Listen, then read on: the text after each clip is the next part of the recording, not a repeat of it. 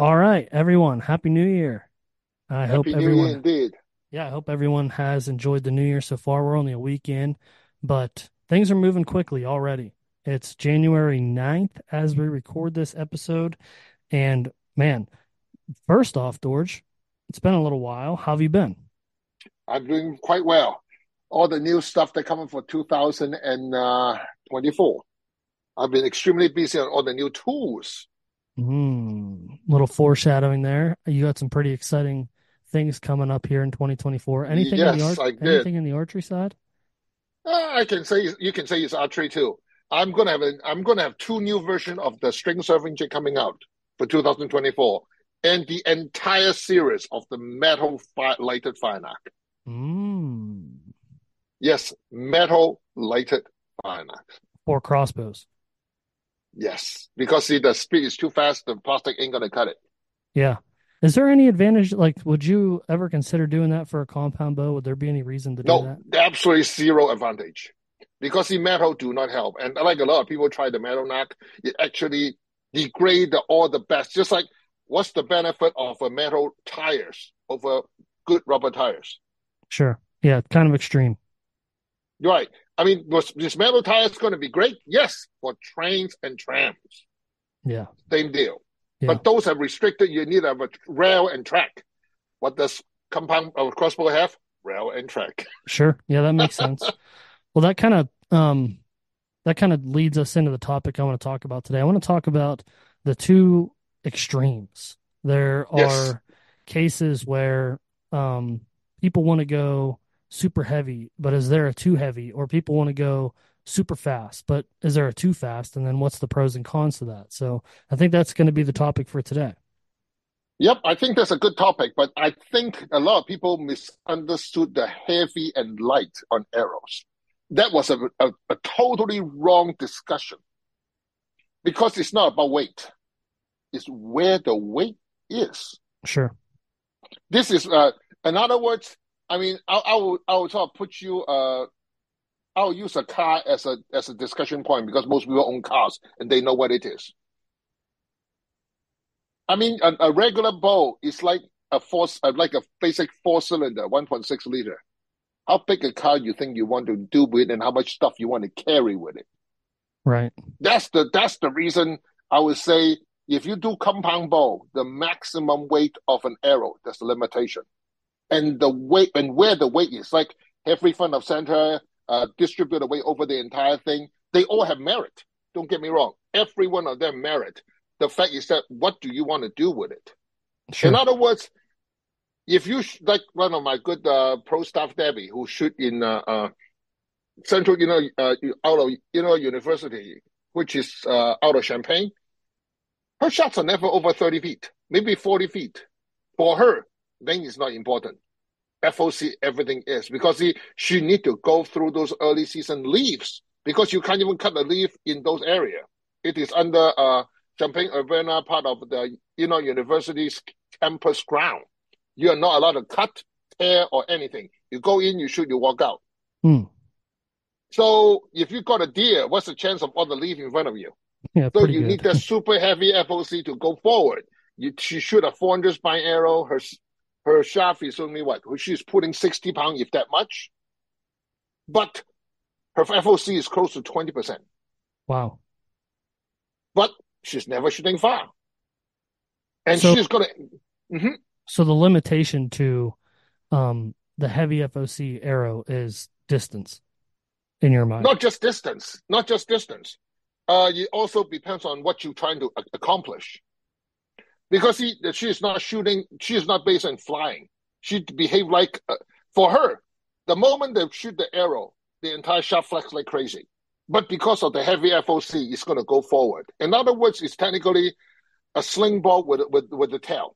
Hmm. And if she encounter a leaf or a tiny twig, it's still going to go forward pretty much the same way because the directional force is so extreme. Sure. So she's technically not shooting an arrow. She is shooting a big, heavy broadhead Yeah. with a tail on it. Yep. But if you want to shoot far now, if you imagine you have a low poundage, heavy FOC arrow, the moment you shoot it, all the way in the front, your spine is going to, because of the momentum in the front, the arrow shaft going to break down very fast. And if you put, say, four big things on it, the entire turbulence and drag is going to go crazy. But then you shoot at that condition, you're not shooting fast. No, yeah. If you're not shooting fast, aerodynamic become unimportant. I mean, which, of course, the opposite extreme, like you're shooting the Raven R500. I found out the absolute best way to shoot those crossbows with 500 feet per second is actually dealing with a super heavy shaft with Is a that to light slow it FOC. is that to slow it down a little bit? Not just that, you need that shaft to sort of overcome the power, Mm, yeah. because that Raven bow also have a short power stroke and an extreme axle to axle. We're talking when you fully cocked it, you're looking at about 3.5, 4 inch axle to axle. So the chaos that arrow re, lives is just Asserted. yeah, it's just so much. Right. And that's the reason, when you got a heavy arrow, you're using the entire arrow like a train. So the moment the train goes on, the arrow will have all the power without the arrow suffering from all the chaos the arrow going to flex. No, it's not going to do that. Right. Which we find out that what the best result with that is indeed the Aero Concept 2.0 on the Aero Bow 3. Sure. It's just phenomenal. I mean, can you do it cheaper? Yeah, a friend of my dealers find out that using 125 grain points with 125 grain inserts on 180 spine shaft works reasonably well, but you're looking at arrow that's 20 inch. Yeah, right. So let's do this. Let's go down through a couple scenarios and then we'll talk about like what's the highest extreme and what's the low extreme. So let's take a guy that's shooting a compound bow and he has a average 28-inch draw weight and he's pulling 70 pounds. This guy wants to shoot a 650 grain arrow. And Well, how far you want to shoot? That's the first question. yeah, so let's say 30 yards and in. Well, that's not a too bad of a situation if he shoots something like a Common Express Power Drive Extreme. That shaft or the something like the Carbon Tech Rhino. Now you got a 11 to 12 grain per inch arrow. So that That's mass is reasonable, distributed. correct. And second, depends on how you want to do the arrow. If you want to put a super heavy FOC in FOC setup, like one or two 175 grain point, go in with the say 150 grain insert, he's going to have a lot of problems because the spine matching of his shaft becomes so critical Oh because yeah. the arrow is going to flex like you'd never believe. Yep. And at 30 yards, his accuracy is going to be significantly suffered unless he spine index every one of them. And not to mention, because of that, with that kind of poundage and that kind of draw weight, they should say 28 inches. So the arrow would be more like a 27, which is still a little bit better. Of course, if you shoot like a 30-inch check with a arrow or 30 something. inch, Yeah. then he's really screwed Yeah. because he won't have enough spine to help him. And that's the reason, the MMT and the NIS, you all have the 250 spine for that exact reason, even with the arrow concept in it. Oh yeah. So is there a scenario where is it the distance that changes that makes that arrow setup work, or is that just never a good option? Well, I mean, if you look enough YouTube on the last season, you notice a lot of 29-inch guy with a 70-pound bow Hoyt on a 166 shooting at a Florida Georgia deer. It go in at 6 inches and stopped. Yeah, that's no good. And it's under 20 yards. Why? The arrow have not recovered. Hmm. So you're not getting So that perpendicular impact. correct. Because the moment you shoot it, the vector of the direction of the broadhead and the residual flex of the shaft cause the arrow not to go forward. Okay, so let's take someone that wants a heavier arrow and then they want that mass distributed. So they use just a overall heavier GPI arrow. Mm-hmm. Now the downside becomes speed and trajectory. Correct. Speed and trajectory is one of the things that with the new modern compound bow you have. If you ever talk to anybody from Matthew or Hoyt, who tell you in today's compound bow, 70-pound, 30-inch draw, the ideal is under 400 grain, Hmm. more like a 385, 375. Closer to IBO. Yes, because you get all the performance. The question is that what is the word performance mean? See, a lot of people don't understand when you say performance. Like, is the F-150 performance better than a Civic? So the word is what does performance mean to you? Yeah. Yeah. What are you looking for? Are you looking for speed, pickup speed? Are you looking for horse speed? Are you looking for pickup space? I mean, yes, I mean you can imagine this. You pull a Ford F-150 EcoBoost four-cylinder engine, put it in a say a Honda Civic. You can get performance, but the frame is not giving you the performance. How are you going to haul some 2x6 Yeah. or Not some having it. or some drywalls? You're not going to do that. Yeah. So the design, I mean, when you get a bow, remember, it's like when you get a bow, it's like getting an engine. Okay, you need to think about with this engine. You need to think about the performance, your ideal. What do you get out of it? Because the word performance is so misunderstood by everybody. Oh, I want penetration. In what form? Because Yeah. see, if you just like the video we saw on YouTube, I mean, you got 70 pound, 30 inch, 29 inch straw with the 166 with the say 125 grain point. How can you not penetrate, do a full pass through on a 125 pound whitetail? It's impossible. I know a 40 pound, a 40 pound bow, even metal Genesis will go through. And think about it. Those guys didn't. I mean, there's enough video on the internet. You can see it yourself. Yeah. I say, how can you not? You didn't hit bone. I mean, if you hit bone, you're talking Florida, Georgia, Mississippi, North Carolina whitetail. Their bones are soft. Yeah. They're not very big. That's not a very large structured animal. Right, and the meat is soft. I mean, I mean, I will give you enough examples. Like, I got a whole bunch of customers call me with a Raven R29X. The group of guys shoot 12 animal, recover four. Well, they shot 12 and recovered four.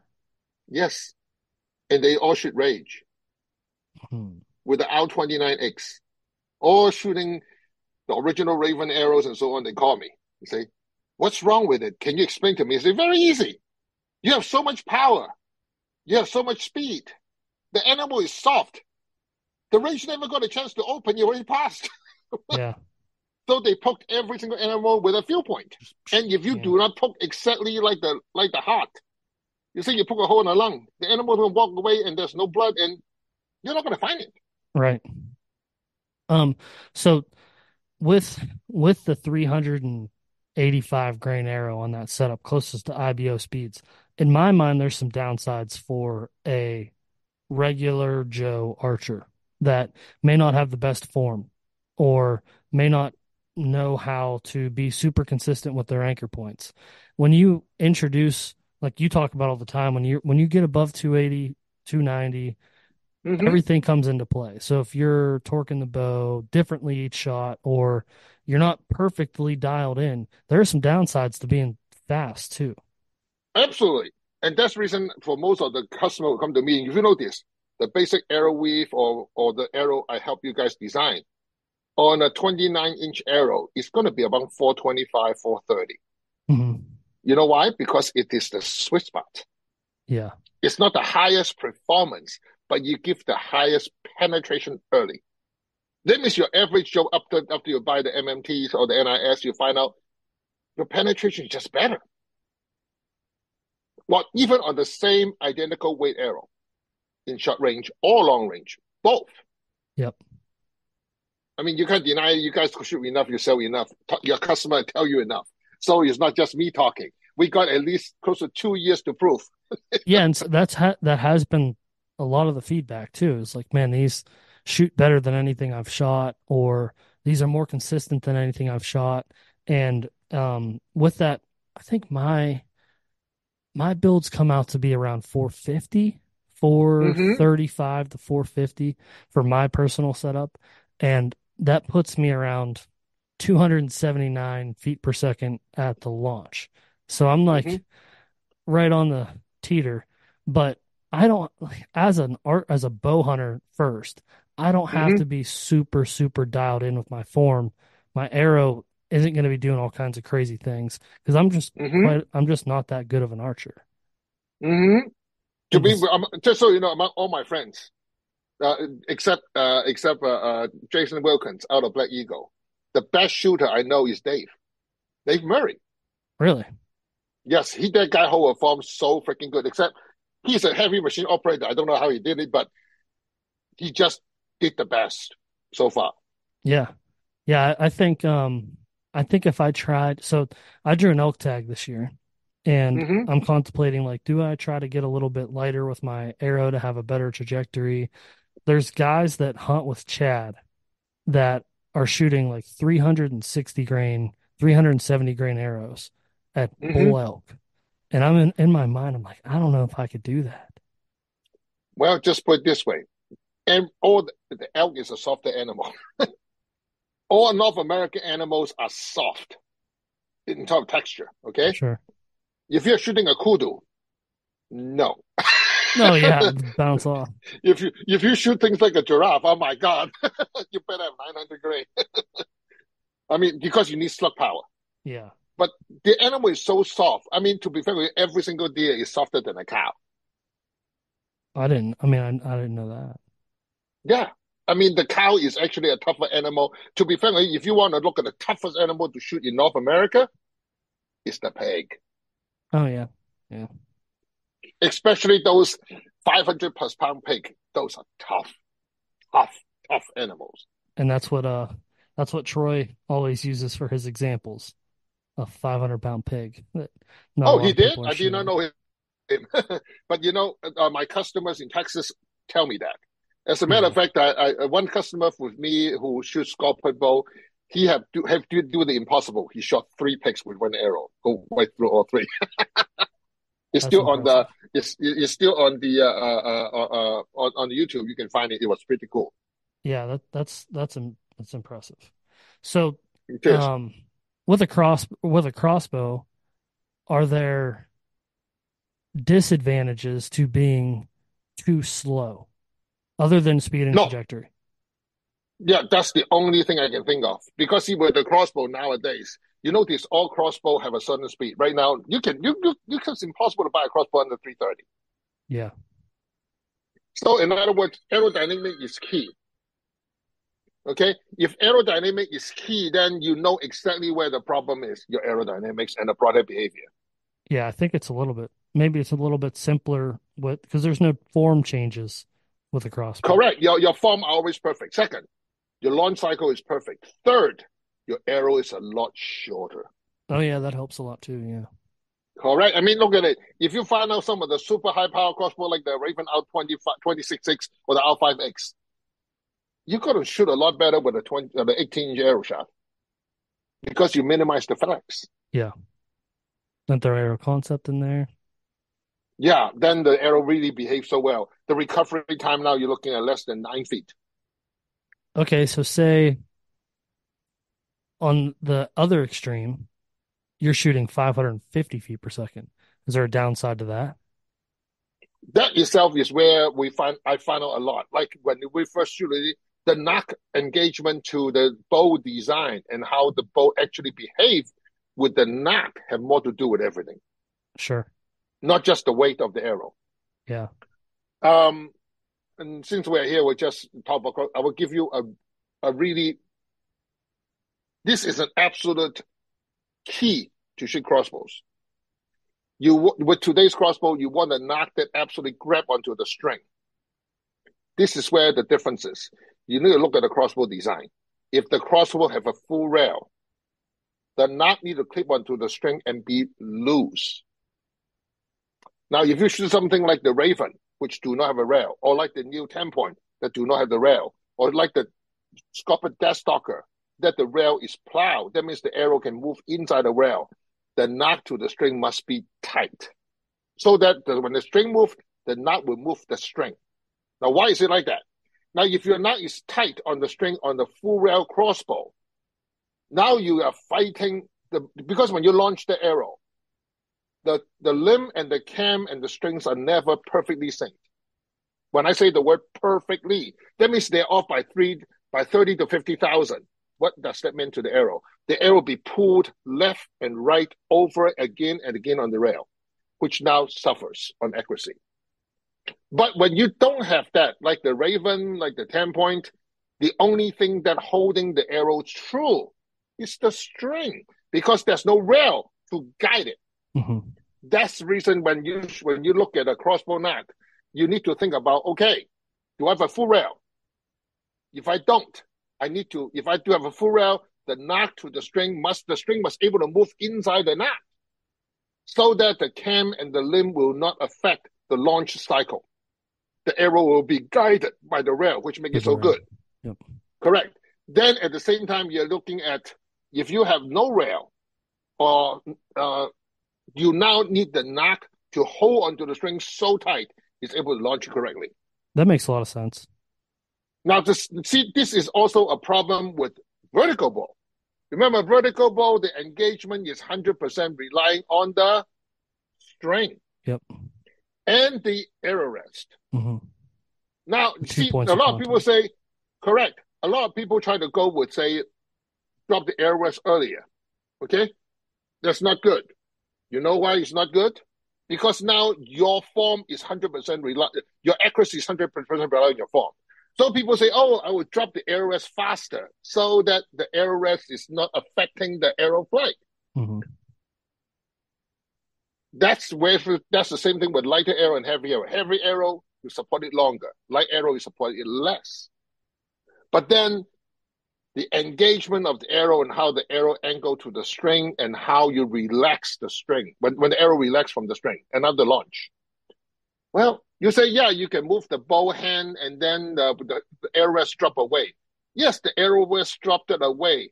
But remember, you're still holding the bow. The Yeah. knot is still on the string. And that'll So in other manipulate words, it a lot more. in other words, you're masking a problem with Hmm. less obvious problem. Yeah. Because only one point, you're not masking two, you're masking one. But the fact is that you're still there. Yeah. You just have to, I guess you have to battle which problem's worse. Well, in most cases, I mean, for all the kids I teach, and I usually tell them, use my arrow rest. You suffer from it, but you gain from it. Because see, the arrow rest will show you any single minor movement you show because instantly show on target. Because Yeah. the contact point is so small. But then they will see where the problem is and improve dramatically. If they can shoot well arrow rest, it's so easy because their form is gonna be perfect. Yeah. I've wanted to try that. I'm just scared because my my form is not good. Yeah, exactly. A lot of people use this. Oh my God, how can I be shooting so bad? I say because you're not good holding the bow right. A lot of customer like the one who shoot the RX-7, the Hoyt, or any binary cam bows, I tell them don't use my arrest. I mean, from what I can see, you stick with for most people, especially for a lot of vertical knock travel bows, I just say get a whisker biscuit. No, I know a lot of people think that I was joking. No, I'm not, because whisker biscuit design is really, really very good. It will mask so much problem. If the guy's just sitting I got a few days to hunt. I need the bow to set up and able to kill a deer. Go for it. You buy extra expensive stuff, you're just putting a hole in your entire. You're digging a hole so deep you may not be able to climb out. Sure. I've never shot a whisker biscuit. Is a whisker biscuit using a whisker biscuit, is it harder to tune your arrow? No, it actually because the whisker is so forgiving. It will let you able to shoot without too much effort. Hmm. Okay. So And and furthermore, it's cheap. Now, yeah, don't go with those three brushes. Those do not work. The whole idea of whisker biscuits it encompass the entire arrow. So just in case your launch cycle is not right, the bristle will push you back into the center in the entire launch cycle. hmm. So I want to back up a couple steps there. You No, no, that mentioned, actually go back in the arrow. An arrow light, heavy and light, that well, actually go help a lot. yeah, I want to go real quick though. Just want to define something. You mentioned vertical knock travel. There's horizontal Mm-hmm. knock travel. What exactly is knock travel? Knock travel is that if you imagine you put a laser line, straight line from your arrow, when your arrow rests, all the way to when you launch the arrow. Now you draw a straight line to it. When you launch the arrow, the horizontal knock travel is that should be a straight line from the point you launch all the way to the front and the arrow move forward. Am I right? Yep. So what happens if you got a binary cam? That means when you launch it, the nut is going to move based on a binding cam. Say you got a left-hand shooter, you move to the right first, and you move back to the left until you go forward. Because of binary cam, the cam is going to lean. The entire shaft, entire cam and string is going to move left and right. That whole process of leaning and moving is called the horizontal nut travel. Okay. Now, of course, that's also called vertical nut travel because unless your cam is 100% perfectly synced and your nut is truly in the center, which is not, because most bow, the launch point of your bow is a little bit off center to the higher point. Because if you measure your bow, your grip, just under your grip is the center, but your arrow is above that. Okay. Yeah. So in other words, when you have the two cams, they have to adjust the cam somewhat to accommodate that. But doing that process depends on the adjustment. The nut is not traveling straight. It's traveling a little bit up and then a little bit down and then center and out. Especially with Hoyt, they like to advance the upper cam, which will put you down pressure on the arrow. Now you got pressure from the upper cam to push the arrow down. Now that whole up and down process is called vertical nut travel.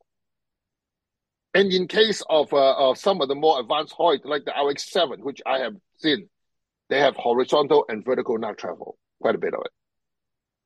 Which Yeah. means that you got to be a lot more demanding on the arrow tuning. Mm-hmm. I mean, just be fair. Nearly all modern bows are like that. I would say Matthew is one of the few that have least amount. But then you're not talking about speed.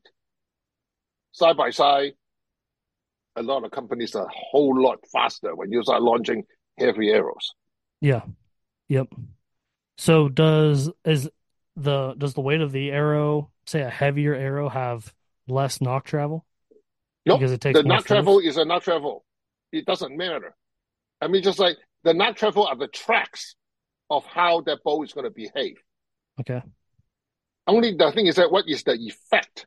In Mhm. other words, you've got a lot of nut travel. There's two ways to do it. You increase the spine to offset it, or you decrease the spine to absorb it. Oh, I see. Okay. See that those two are both will work. That's the reason the truth is something called optimization. So none of them are true because this arrow is tuned perfectly with this. You put a primer on it, it's not right anymore. That's the story for a lot of people. It is, but see, people don't think through it, and they just think, okay, this is all my friends shoot this is the best for him or her. Yes, not for you, especially when you didn't practice enough. Because in most cases, you can shoot a really bad bow with a really bad arrow. You will shoot it enough, you know how it's going to behave. Then you use the knowledge of behavior of the arrow, then you can kill some stuff. Yeah. Yep. All right, let's go back to the extremes. So Mm-hmm. with a with the average bow hunter, the average North American bow hunter, just go ahead and give me a pro and con list Okay, to sure. each one. The light arrow, which I personally like, and another IBO arrow, you get absolutely flattest trajectory. But the demand is your bow holding hand is perfect. Your form has to be perfect. But then when you start shooting a system like that, you usually will shooting a much lighter setup, which means that your target acquisition speed will be fast. You don't have to wait for a deer to stop. You can pull the bow ahead. Like me, I never whistle or look at the deer when I shoot it, when it's running. What I do is that I will put my bow in front of the deer. The moment the deer passes the window, I fire. I know a lot of people don't do that, but I feel like that is more natural for me because see, usually in most cases when when the younger days when I yell at the deer usually see my blob and they just run. It's like stop. Yeah. So the lighter arrow also have this is all the of course the trajectory, the distance, the target acquisition, and the release is all so much faster. But the downside, the downside is that the forgiveness is not there. Hmm. But then when you start shooting, it's like me when I shooting my Expedition Eccentric SE, the one that you hold, when it was fully tuned at the time, but 2016, it's shooting 355. Wow. But the downside is that you are broadhead. your arrow spine, your vein, they all had to be just right. I mean, Yeah. just like anything with speed. I mean, just like if you're driving 100 and something miles per hour, which tire can you be off balance? You won't even make it. Hmm. But in some people who don't know better, they keep on trying to think you'll make it. No, you won't. Maybe closer distance, but the more the distance increases, you suffers. Yeah. And then the people say, well, if you shoot such a light arrow, will we not penetrate? Answer is that yeah, just nothing to do with penetration. Because every single day I blow right through it. I mean, it's no way it will go halfway. It have not happened. It only, I mean, every single day I shot, it go right through. Yeah. Because I always shoot a lower FOC, that means the arrow recover faster. Through my entire archery life, I started with beam and hunters, so you can see. But then somewhere along the line, people start going heavy arrow. Heavy arrow is not wrong because I talked to Rick McKinney, who the guy who own, I believe he still own Carbon Tech. Heavy arrow is great, but not heavy FOC. Heavy FOC is fantastic if you shoot a recurve, not any modern compound. You actually take a hole so deep, you hope you never started. No, I know I may offend somebody, but I'm telling you the truth. If you shoot heavy FOC, you want long distance. Yes, the worst part is that if you shoot heavy FOC, the worst distance you can kill a deer is from 0 to 23 yards. Because of You the technically recovery. won't because of the recovery. Yes, I mean, if you're able to judge your distance and so on, you have heavy FOC and you're shooting low speed and you're shooting 50, 60, 70 yards. That is those three conditions. You know exactly how your pin going to drop. Because you got long distance, your parabola is so much deeper. Okay? You'll find out your slug force is higher. That's absolute. Those are your benefits. But then if the deer move and the arrow is much slower. Oh yeah. Much slower. Mm-hmm. And then in cases of you shooting a blazer or whatever, the arrow is a lot louder because you got more fluttering on the veins. Because the back of the arrow is trying to recover. Correct. And they will keep on going. Because remember, heavy FOC arrow, the tail never, ever stabilize. The vein will always flutter. So Because what you're using the slug force to pull it. so take a whatever the weight of that arrow is at 20% FOC. Take that weight and distribute it and have that arrow have 8% FOC. Now that will cause another set of problem because most people don't have a good form. And 8% FOC will cause people who would have accuracy problem because the holding hand is just not that great. Hmm. I mean, in today's world, that actually make it worse. You know why? Because Hmm. everybody is shooting out a saddle. What is stable on a saddle? I think it's pretty stable. Right. You're holding your hand and you're leaning your body out. That is more than a few points your body is moving that you don't do when you're practicing. If you practice on the saddle, absolutely. But who practice on the saddle when they practice? I do. You're gonna must. I mean, that's good. I mean, just like when I first started, one of the things I get from one of my good buddy Al is that if you want to shoot deer, shoot it out of the roof or out of the second story, because that's where you need to practice the angle. Yep. But then for me on the tree stand, I learned how to stand on my tree stand the right way and have the right form. But when you shoot out of saddle, you need to practice out of the saddle Yeah. because your launch cycle with a heavy FOC, again, it's going to be a lot more forgiving than you shooting a high speed arrow, which is lighter arrows. No, so yeah, but I'm saying like take a arrow that's 650 grains, but Mm-hmm. the FOC of that arrow is 20%. Mm-hmm. And then take a 650 grain arrow that the FOC is 8%. Mm-hmm. Which arrow performs better? None. Both perform not good. Because see, with 20% FOC, your close range is gonna be not good. Your penetration will suffer. And then with the low FOC 600 grain, your speed is gonna be very low. But then your form is gonna be critical. Any misform, then you're gonna miss the target altogether. Even with Because see, the you don't heavier arrow. right because your direction your launch directional control is gone. Hmm. So again, it's when you go extreme, you end up with extreme. Yep. If you're able to, but see, in archery, that was one thing that people always are, but I should good with that because you train yourself to do that. Hmm. I mean, I've got a customer sitting in my office. His form was so freaking weird. I'm not sure I can ever shoot it. I say, why are you holding a ball like that? He say, football injury. Uh, his form is no good, but he shot it because he know how to work with it. Hmm. And after you work with the injury for the last 5, 10 years, and with the ball, I say, you say every time I got a new ball, I suffer for at least six a season. I say exactly. Because he has to learn You it need to again, work. or yeah, You have to learn the whole ball and find a way to work with it. yeah. If that fits, if the shoe fits, that's what they say. No, the shoe don't just fit. You need to work with it until you feel good. Yeah, yeah.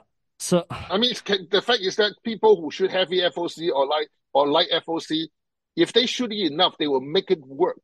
mhm. But is it the most optimum? Answer is no, Yeah, because yeah. So you're that's going the yourself. word. That's the key word. Optimum, optimization. So, Mm-hmm. what is optimum? Now that depends on what bow you shoot and what is your desire.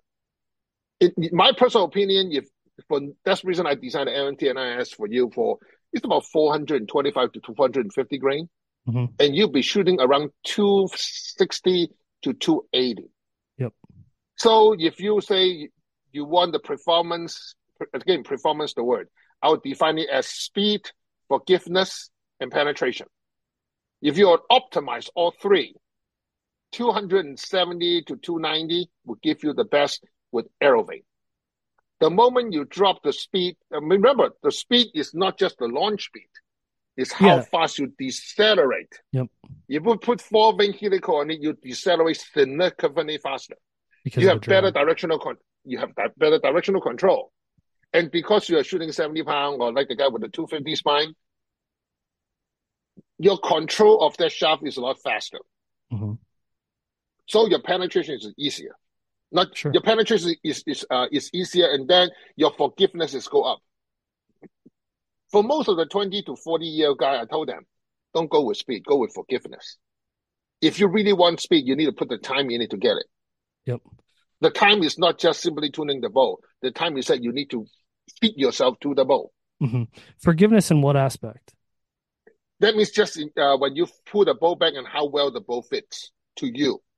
And when you launch it, how confident you have for it, because it comes with time. Yeah. I mean, let me just give you another example. I just got two guys coming to me 2 weeks ago. They say they didn't do well in the season. I told them to do one thing: pull the bow back with your eyes closed, anchor the way you want to, open your eyes. Guess what? Couldn't see None through the of their peak. eyes is on the hip side. So every time they pull the bow back, they fight it. And one shoot Hoyt, one shoot Athens.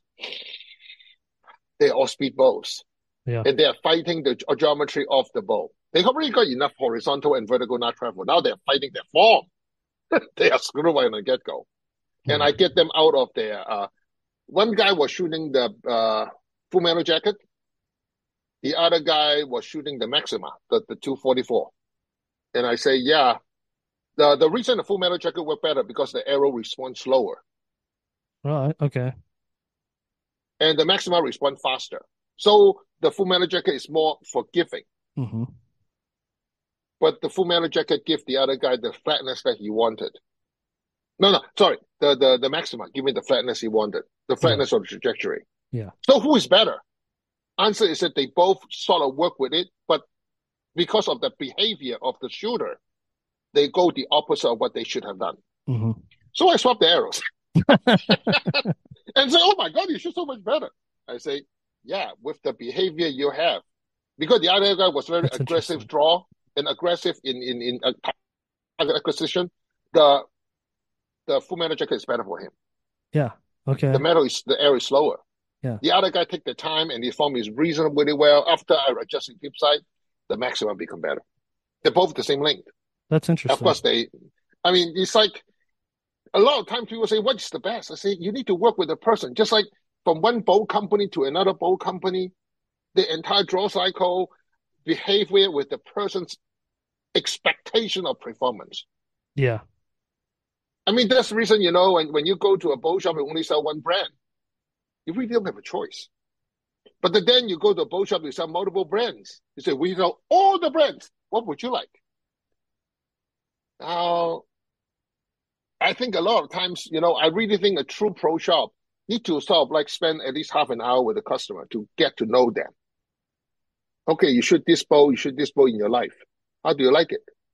What do you like and not like it? And most important, I don't know how many times I saw the guy come here with a bow and the pip sight is not even right. Hmm. It's not the natural. So they are fighting every time they put a bow back. Yeah, that's full. I think that it all starts there. Like that has to be right. Your form and the way the bow fits you has to be right. That's number You're one. right, the bow had to fit you. Yep. Oh gosh, I mean, then the rest of the arrow length and sight is personality. Hmm. That's the beauty of archery. There's so many ways to do the same thing, but I can tell you what I believe is the best. Am I the only guy? No, it was my behavior, my thinking process. Hmm. I mean, just like I say, every single row go to Rome. Yeah. Is any row bad? Yes, there sure is a few one, and I know I walk into a field. I fall down in the cliff a few times too.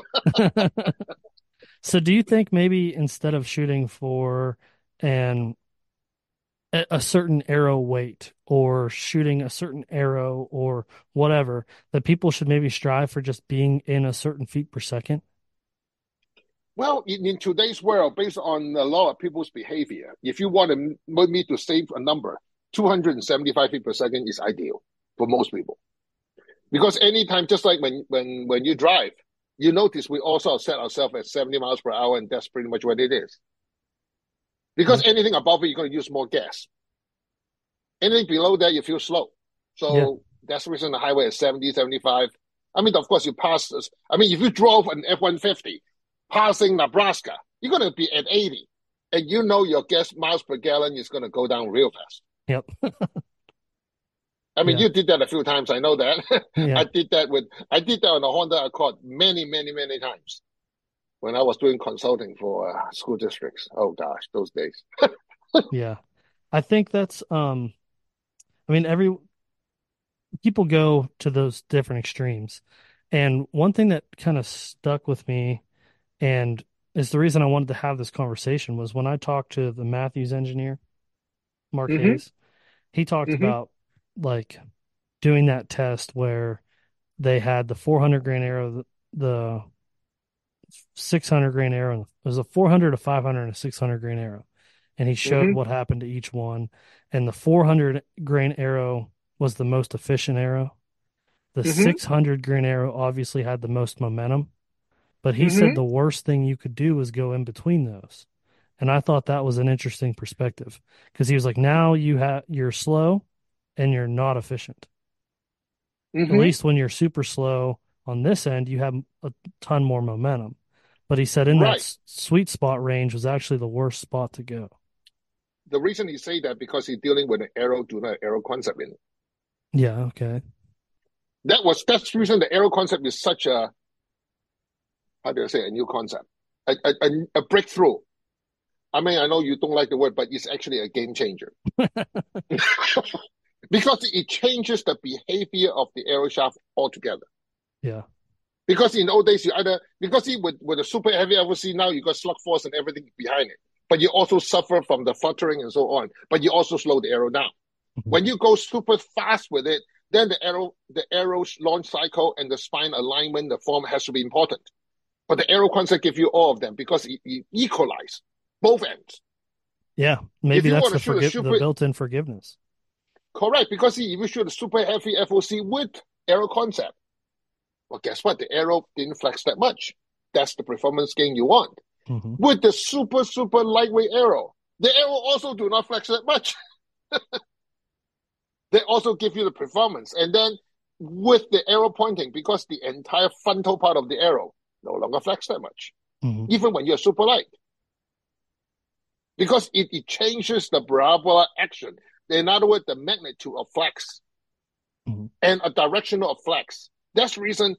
Remember when the time that you come to me when you learn the spine alignment system? Hmm. I told you this is the most critical part, and not the strictness of the arrow. It's the spine alignment, the launch cycle. I Yep. didn't just say it because I proved it. And Tony Warden with the data, we absolutely proved that. But then data is data, and it's not a good video. Just like if you can't read the data, I mean, just like I remember the days of a cyclotron when they come with 2 GB data. I mean, the other professor would do the shop. They're so excited, look at a whole bunch of numbers. Yeah. I say, what is those? Because I have no concept what I'm looking at. Right.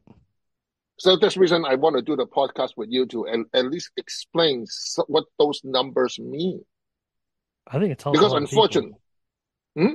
I think it's helped a Yo, lot of people. I sure hope so because that was my intention. Me as a fireman, we don't advertise on anything, not social media, not paper, not website, nothing. Because see, this is my retirement gig again.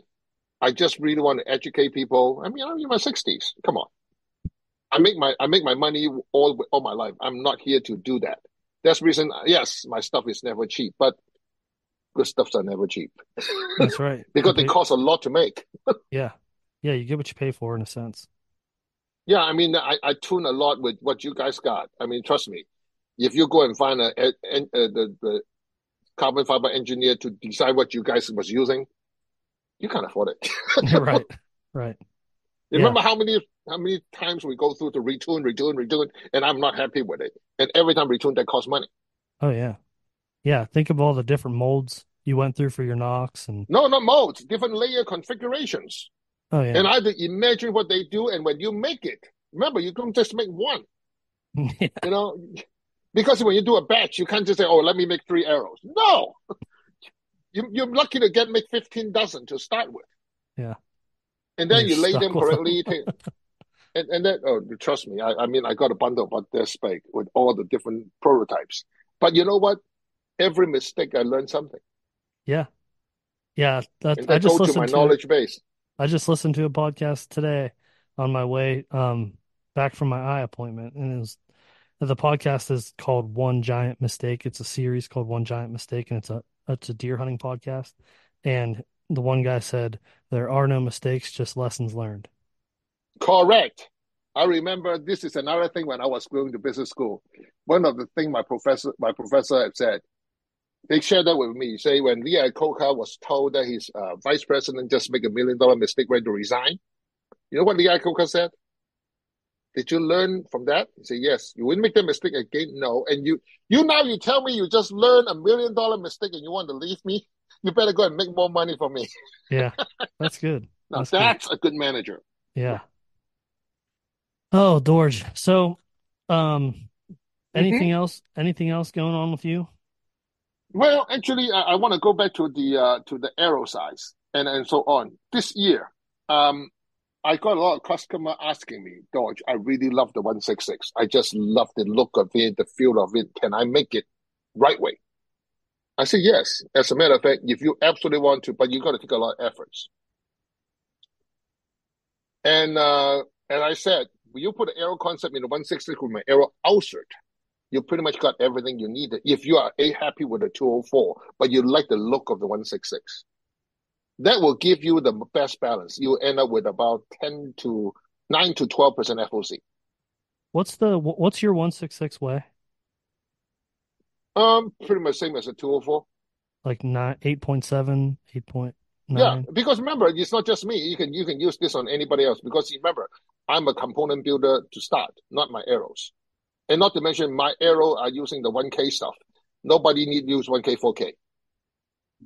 I mean, just like the VAP, the gold tip peers and so on, all can use this exact configuration and you will not believe the performance. It's like, I mean, if you go ahead and shoot, say, the RIP TKO 204 and then ship the RIP TKO with my arrow concept, it's already a two night and day. So I just pulled up your website here. 10.5 grains per inch on the 166. Yeah, but remember, mine is 4 layers Yeah, yeah. with the 1K. 1K. Yeah. Those material wise I mean, that's the reason they are so freaking expensive because they're using 1K, 4K. But they're a It's, badass arrow. they are. They I are. mean, unfortunately, if you do not have the right equipment, you can't use them.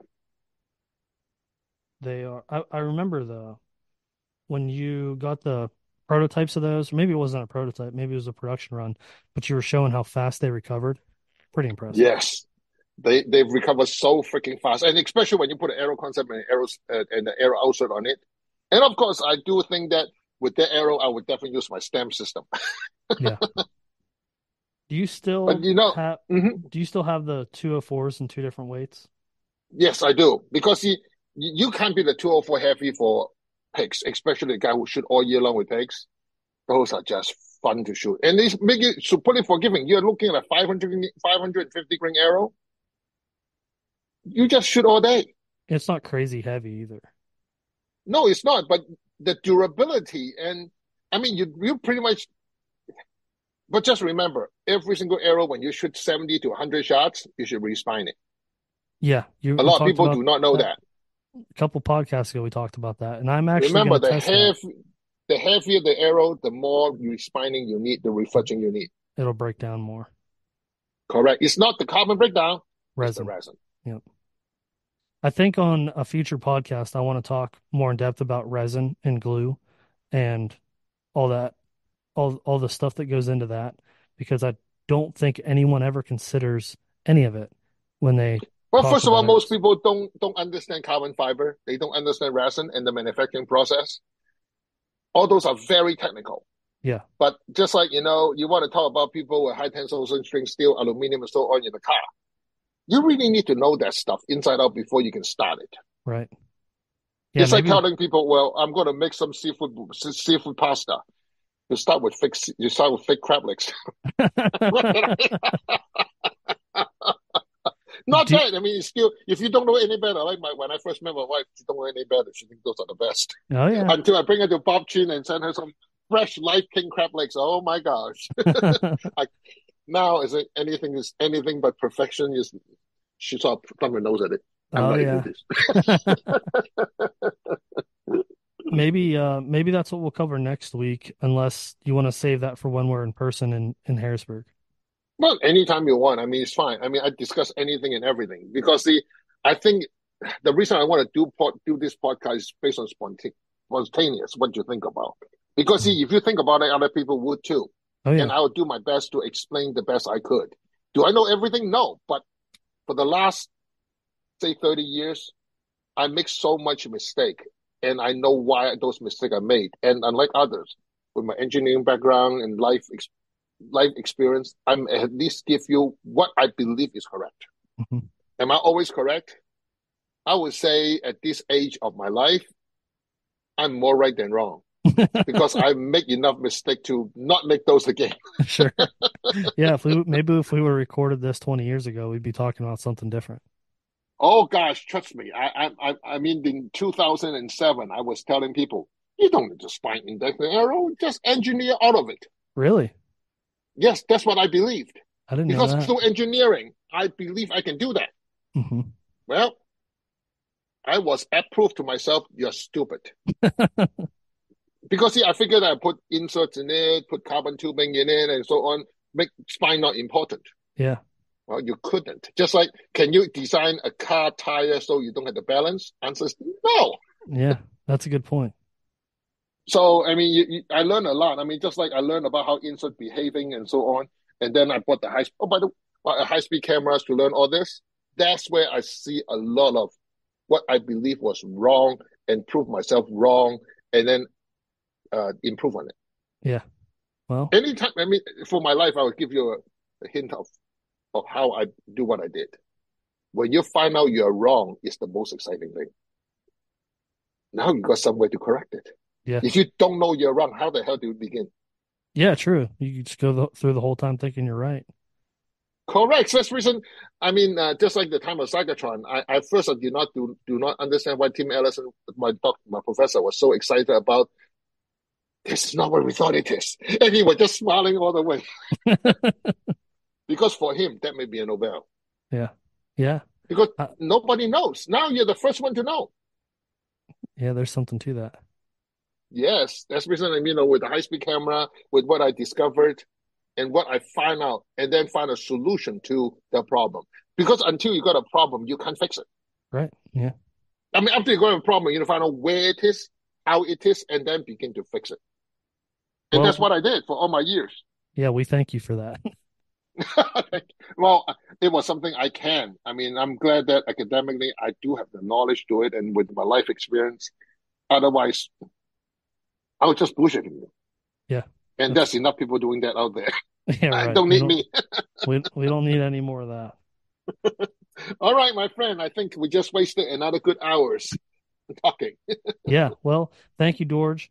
If anyone has any questions for you or wants to see what you got going on for 2024, where can they find you? Well, yeah, I'm always on my phone is next to me. I'm not going to ATA. I will be in the Pennsylvania show, just like you. So we'll Yep. be maybe doing a few podcasts there if you feel like.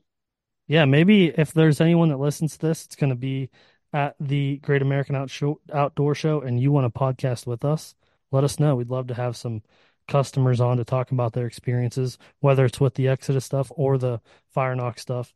Yeah, That'd be a pretty fun idea. I think it will be fun because then, you, that's one thing I learned in my consulting life. The absolute best knowledge you can gain is from customer actually using your stuff, and they will use things that you never believed they would. Oh yeah, But until they do, you can't fix what you don't know. right. Yep. So that's the most valuable thing ever, in my personal opinion.